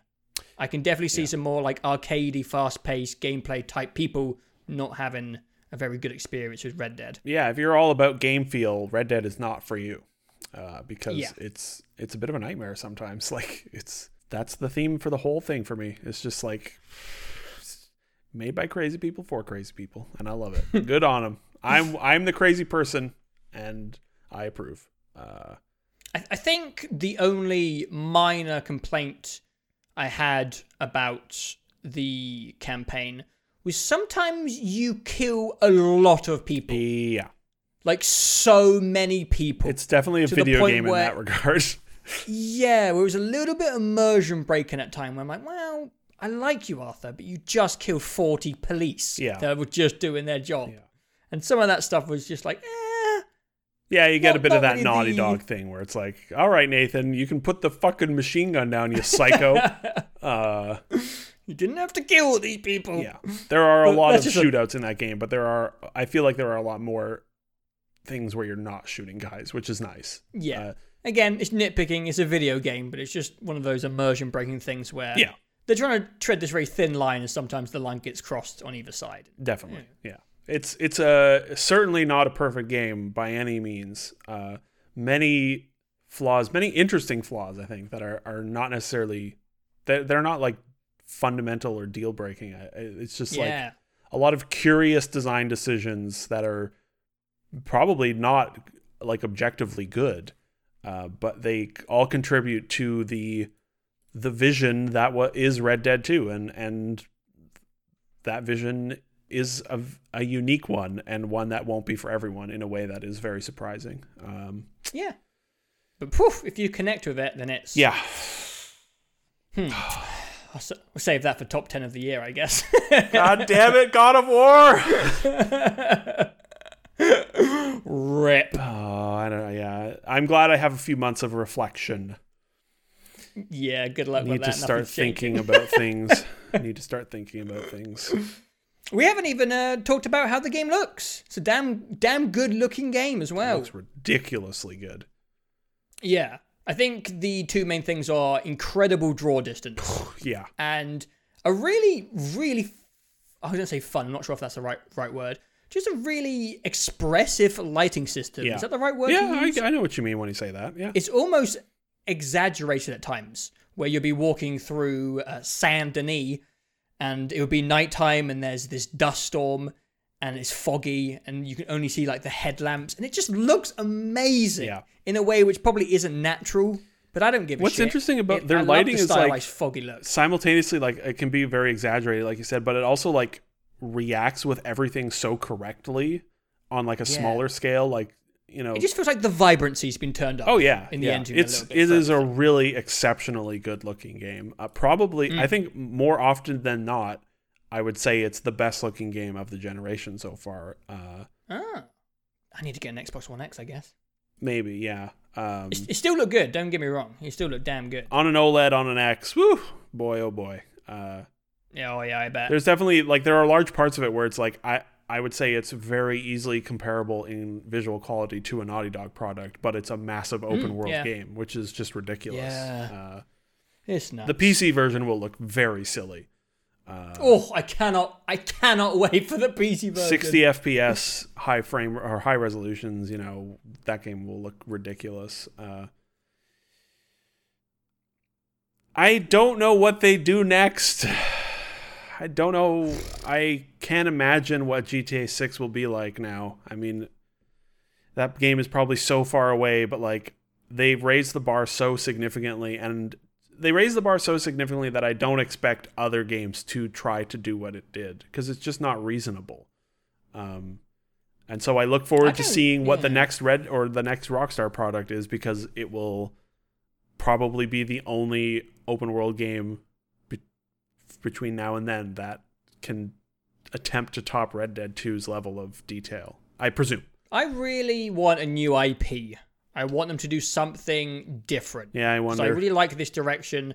And there was an interview with one of the brothers, and they didn't really sound that sure on GTA 6, at least not for the next project. Yeah. I think he was commenting on the strange political stance this world is currently in. Yep. And he was like, no matter what we make, it will be out of date by the time it comes out. Yeah, Can you imagine? Yes. You know, you can do like, how do you make fun of, you know, this social justice stuff without treading on the wrong foot? Do you go left or right? Who do you piss off? It's like everyone's so delicate, so I don't know how they do their satirical take on the world when they're making a game that probably won't come out till like 2025 if they were doing GTA. Like, from the interview, he just didn't sound like they had any idea how they would do GTA at the moment. So hopefully, I know people love the GTA, but I'd like to see them just, you know, do something else. I think it would be great, you know, definitely. Yeah. Like very much like Naughty Dog. Like, do your Last of Us, but then just put all that stuff to bed. Start doing new stuff. And you gotta imagine they know exactly what they're doing next and keeping it under wraps. Yeah, but with the case with Rockstar is maybe a little trickier because those games are so expensive, and they're gonna need to make GTA 6 at some point to keep the lights on. Come on, you gotta be kidding. No, I mean like much longer term. Like you can't spend. They've got to be safe hundreds of millions of dollars. On. Like. Yeah, if they alternate between like, here's Red Dead, it's fucking weird. Here's GTA, it's GTA. We made $12 billion. All right, here's the next thing. It's fucking weird, But GTA was the most profitable piece of entertainment ever. Yeah, I mean, you would hope between GTA 5 and the success of Red Dead that maybe they can be like, why don't we take 10 years and not do GTA until like 2030 and instead do some other weird new thing. That I would love it. It would be great. Or maybe they don't do another open world game like Max Payne 3 was a linear action game. Yeah, I'd take something like that. Rockstar Table Tennis 2 coming 2024. Or just something more along the scale of Horizon or God of War. Yeah, like a 20-30 hour something thing. Smaller. Yeah, I am fascinated to see what they do next. Because then we get a Rockstar game every 3 years instead of 8 years. Yeah, I mean, which would be nice. Most likely, they're probably. I don't know. Yeah, I don't know what they do next. Same with Naughty Dog. It's like I don't know what they do next, and I hope it's something new and unpredictable. That'd be cool. But I also in my brain struggle to think of Rockstar as anything other than the Red Dead and GTA people, even though they have done quite a few other things.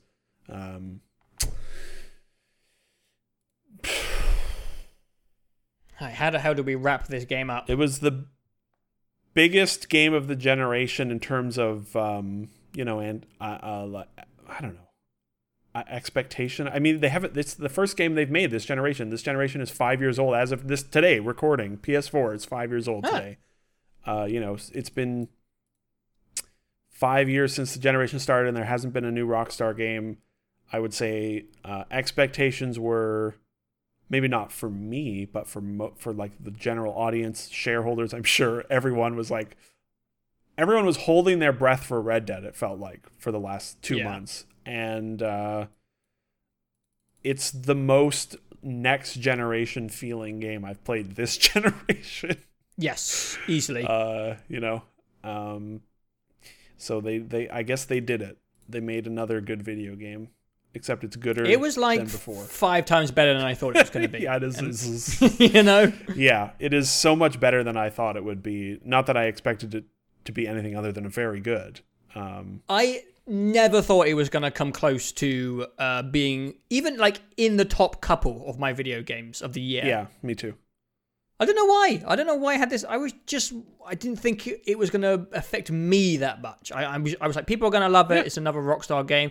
I'm an old man. I've been around the block. I've done the GTA 4 and the Red Dead and the GTA 5. I've been there. Yeah. Don't need it. And it was something bigger and better than I imagined. Yep. I agree with all of that. It's a good game. It was a very big, very good game that we talked for way too long about. We shouldn't even bother talking about Forza. Forza. Should just end this show. Nah, let's talk about Forza. Oh, there goes my $1.25 prediction for the length has just been blown out of the water. We almost talked for 2 hours about Red Dead. Completely ruined. It's a big game, maybe the biggest. Yeah, in terms of size, I mean, The Witcher 3 is obviously still bigger, but it's the biggest game I played since The Witcher 3, and I think it's the game I like it.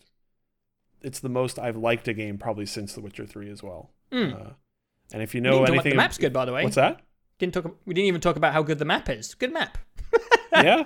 Good variants and places. We didn't even talk about of variants. That stuff. I mean, yeah, there's so much shit in this game. It is a very gigantic, very good video game. The end. The spoilers. End. Rockstar made a good video game, except it's. So how about those brum brum cars? How about them cars, huh? They didn't have cars in Red Dead. The cars were horses in Red Dead.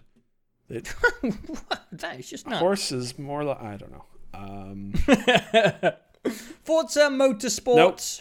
Forza Horizon 4. Horizon 4. There we go. So I don't usually give a shit about racing games. No, don't really like them. I've been preaching the good word on the Forza games, and no one's been paying attention in our chat for years. I listened. We reviewed 3, and I listened. Yeah, you listened. I just wasn't gonna buy it. I don't care about racing games. Yeah, that's fair. But it was on Xbox Game Pass. Yes. And I am subscribed to Game Pass, so it's basically given to me for free. Not really, but you know what I mean. Yeah. So I was like, all right, I'll download it and play it. And I was a little bit wrong about Forza Horizon. Mm-hmm. I thought it was a little bit... So I played Motorsport when I was a bit of a youngster. Snooze fest. And it's very dedicated towards people who like cars. Yeah. And I would say Forza Horizon is still more dedicated towards people who like cars. The stuff is all there for those guys.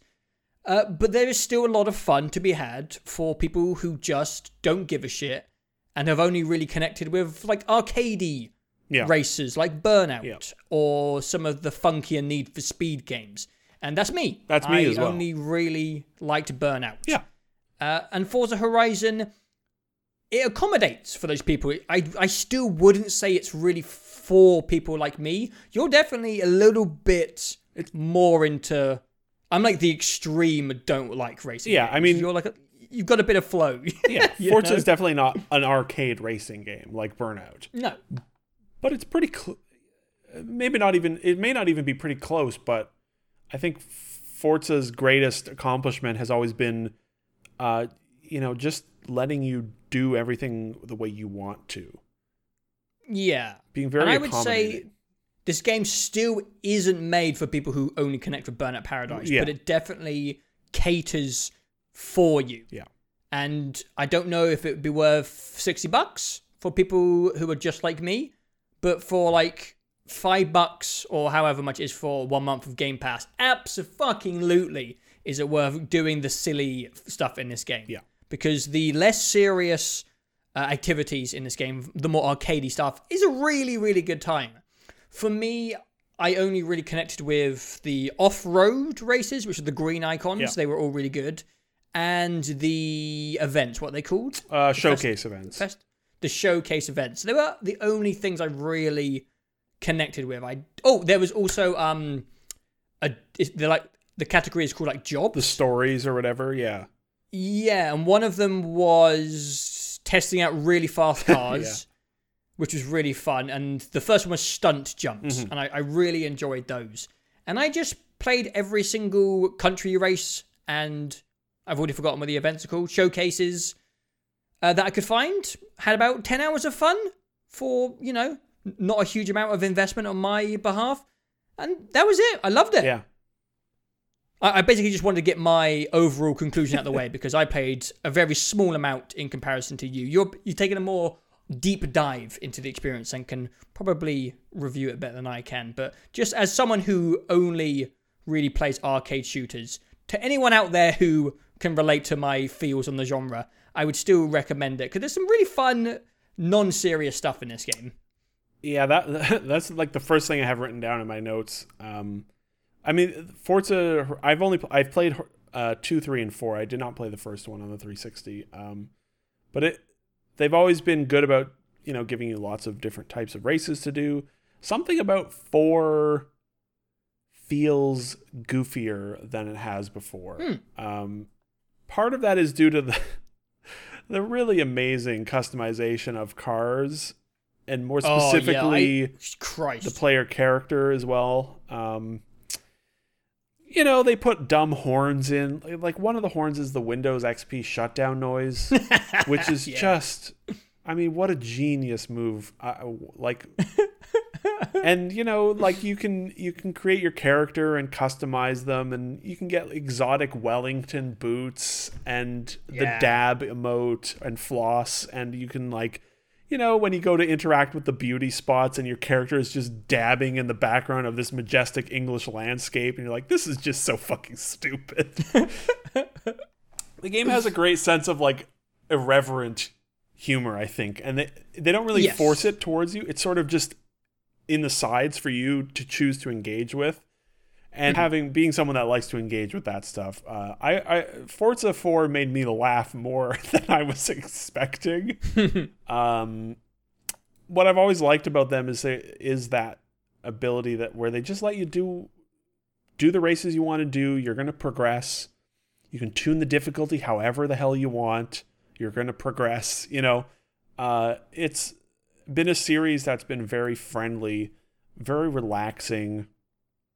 And very enjoyable. And I mean, there's not a ton to say about 4 because it is like fundamentally very similar to 1, 2, and 3, obviously. I think they made good changes to the progression system in this. I feel like 3 was weird. I would have to like go back and start it over to really confirm this, but I remember there being a lot of just like, you want to build your blueprint for this mission? Go ahead. And then there were like a lot of street missions, but I am like you. I like the off-road stuff. That's the most entertaining. Yeah. I like driving like a Range Rover with a dumb Monster energy drink skin on it and just like hitting all the huge jumps and honking my La Cucaracha horn or whatever. And, it's just the off-road stuff has always been the main appeal for me. And for whatever reason, I don't remember there being a lot of it in 3, but 4, they're very good about like you progress through this and you're unlocking everything else or enough of everything else. You just if you get to an off-road event and it's like, oh, you have to drive a big pickup truck, you're like, I don't want to do that. I'm going to change. You just go into the blueprints and be like, I'm going to change it to be Subarus or whatever, because those are more fun. That's cool. The new stuff. What's the new things are really the online and the seasons. The seasons were cool. Yeah, so one of the things I would say is a little disappointing about 4 is the map. I think the map is it feels smaller and less varied than 3. 3 was a very large Australian map with jungle and beach and desert and city, and this feels a little more like what England is, which is, hey, yo, do you like green hills?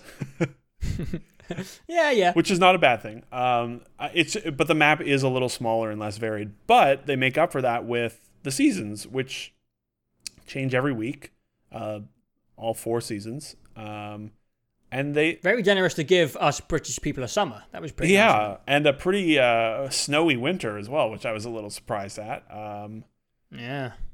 We see them occasionally. Yeah.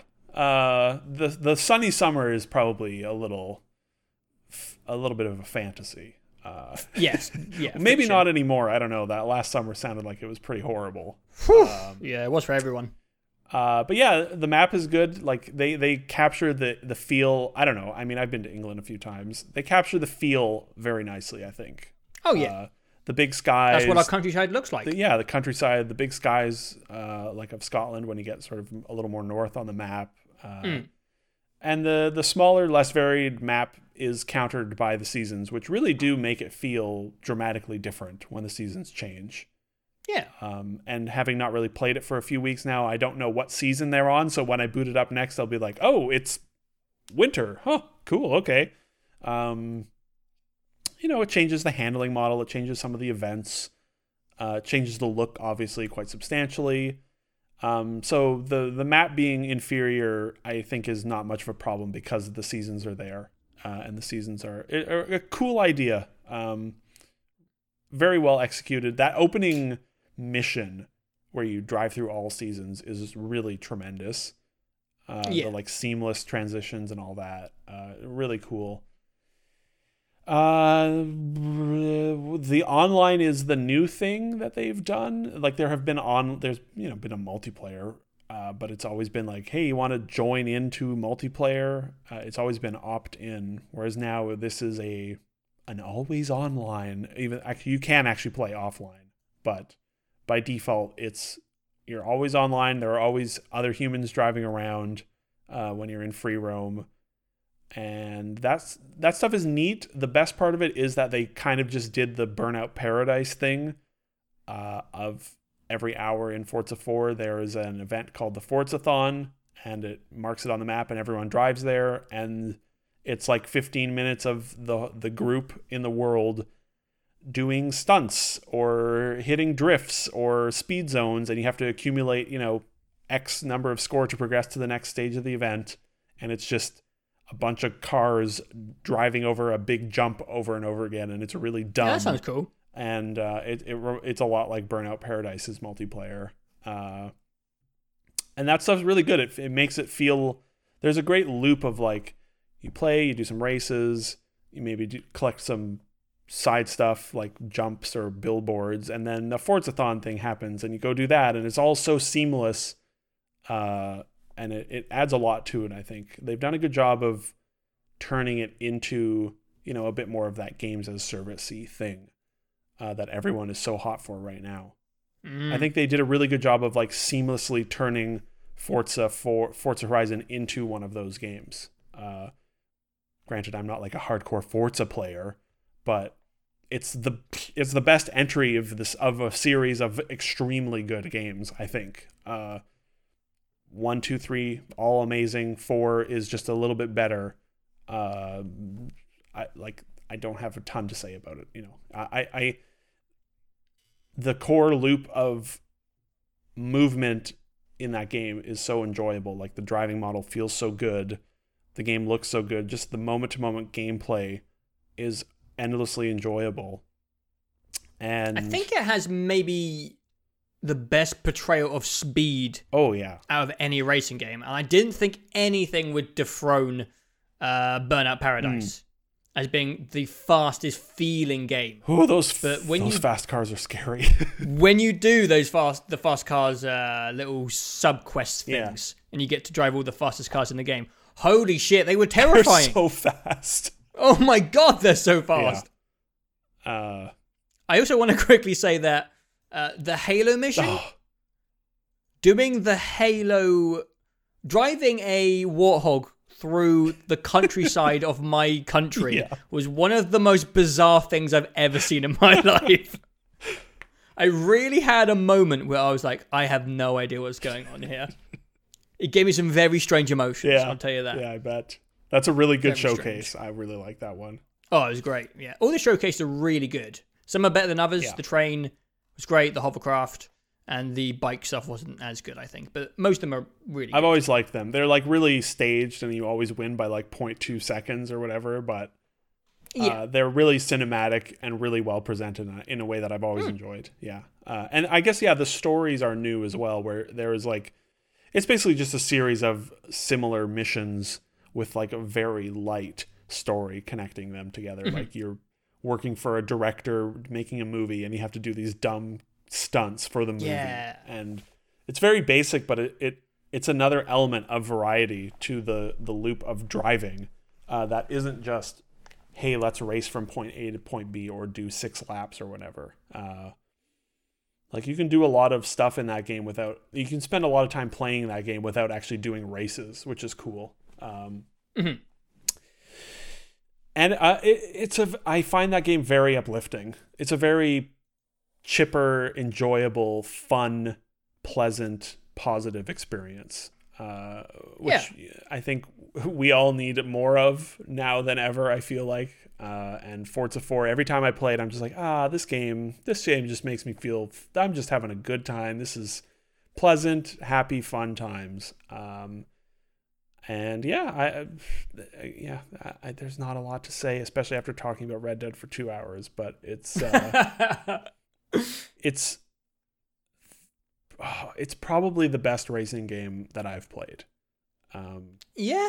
I obviously don't really have a very strong opinion when it comes to that. Yeah, I haven't played many either, but Burnout. But I was very, very happy to get like a solid 10 to 15 hours out of a game I had no interest in, and I downloaded just to try. And I would recommend it to people who don't even like racing games. You're not going to get your money's worth compared to people who do like racing games, but there's still stuff in there to enjoy. Yeah, and that's the Forza thing is just it's very friendly and accommodating to whatever play style you want. I remember when I went into the car customization, and I saw like how deep it went, and I was like, holy shit. Oh, it's crazy. This is the real deal for people who want this I've never stuff. touched any of it.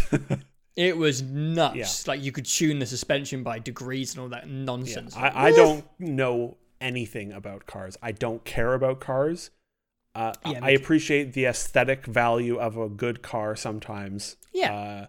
And I have certain, mild nostalgia for some cars, like the good old James Bond Aston Martin, But, I don't care about cars, but I've always enjoyed the Forza Horizon games because they're friendly and they've got personality. And 4 has the most personality of any racing game I've played since Burnout Paradise. Racing games have been very cold and very we love cars, and this is a game about racing cars, and we're going to talk about how much...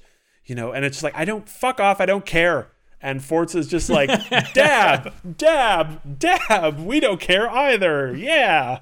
I mean, they do care. They do, but they don't... I know what you're saying. They don't force it on you. No, not at all. But man, if you are a fan of cars, this might be the best racing game ever. Yeah. The detail, I don't know if you ever peeked in the models where you can sit inside the car. Oh, yeah. It's nuts. Yeah. Holy shit, this game looks amazing. Oh, yeah. God, we've said that so many times this year. Video games just look ridiculous. Yeah, they jumped a lot this year. Yeah, I played all of Forza on my TV, but with my PC plugged into my TV. So 4K, nice. 60, HDR. Regularly, I thought this is the best looking thing I've ever seen in my life. But I feel like I feel that way more often than not now, where it's just this is the best looking thing I've ever seen. Holy shit. It's a little depressing to me that Forza Horizon 3 and 4 are Microsoft's best reviewed, most successful games this generation, because they are still just racing games. But let's not go down that rabbit hole. But they are so very, very good. And I like you said, Game Pass is cheap. You can play it on your PC. The PC port is tremendous. If you've ever enjoyed racing games, I think Forza 4 is right up there, and will make pretty much anyone happy. If you have ever enjoyed racing, you should play it, because you will find some enjoyment in 4 for sure. Because you can just tailor it to whatever you want, which is very smart. Yeah. Now let's talk about Assassin's Creed Odyssey. Well, that was our longest talk on one game, for sure. We didn't do no, we didn't. I was going to say, if we had done a proper review of Witcher 3, that probably would have been similarly lengthy, but we never did. So I guess this is probably the biggest, longest, and most popular game we've ever done a review of, I think. I feel like. Probably, yeah. Christ, that was less of a review and more of a movie. Buckle in, listeners. Yeah. Drop all the comments you want about how fucking stupid long this thing is. We deserve it. We deserve it. They've been saying it for 6 years, and we're not changing it. Yeah.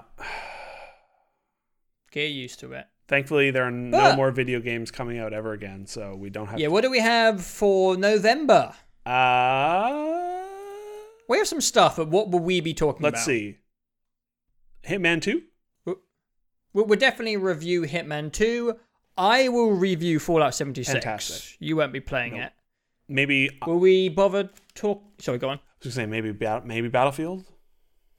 I was going to say the same thing. Will we review Battlefield? I don't know. Maybe we'll just throw it in there at the end. Do we care to just talk about... Yeah, maybe just throw it in how it feels. I don't know. We'll figure it out. Hitman, definitely. Fallout, almost certainly.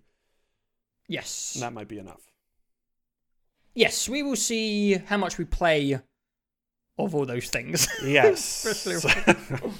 You know what I'm saying. Anyway, thank you if you've stuck around for this entire marathon of us talking mostly about Red Dead Redemption 2. Sorry we took up about half your week listening to it, but it's a big game. There's fuckloads in it, and we want to talk about it, and we want to praise it. I like that game. But until then, we will see you... Wait, what the fuck am I talking about? I don't know. Until next time... We gotta click stop recording. We gotta get out of here. Until next time, everyone. Thank you for listening. We'll be back probably beginning of December to talk about some stuff. Video games, am I right? You know, talking for 2.5 hours is difficult, all right? Give me a break. See you later, guys. Thanks for listening. Bye.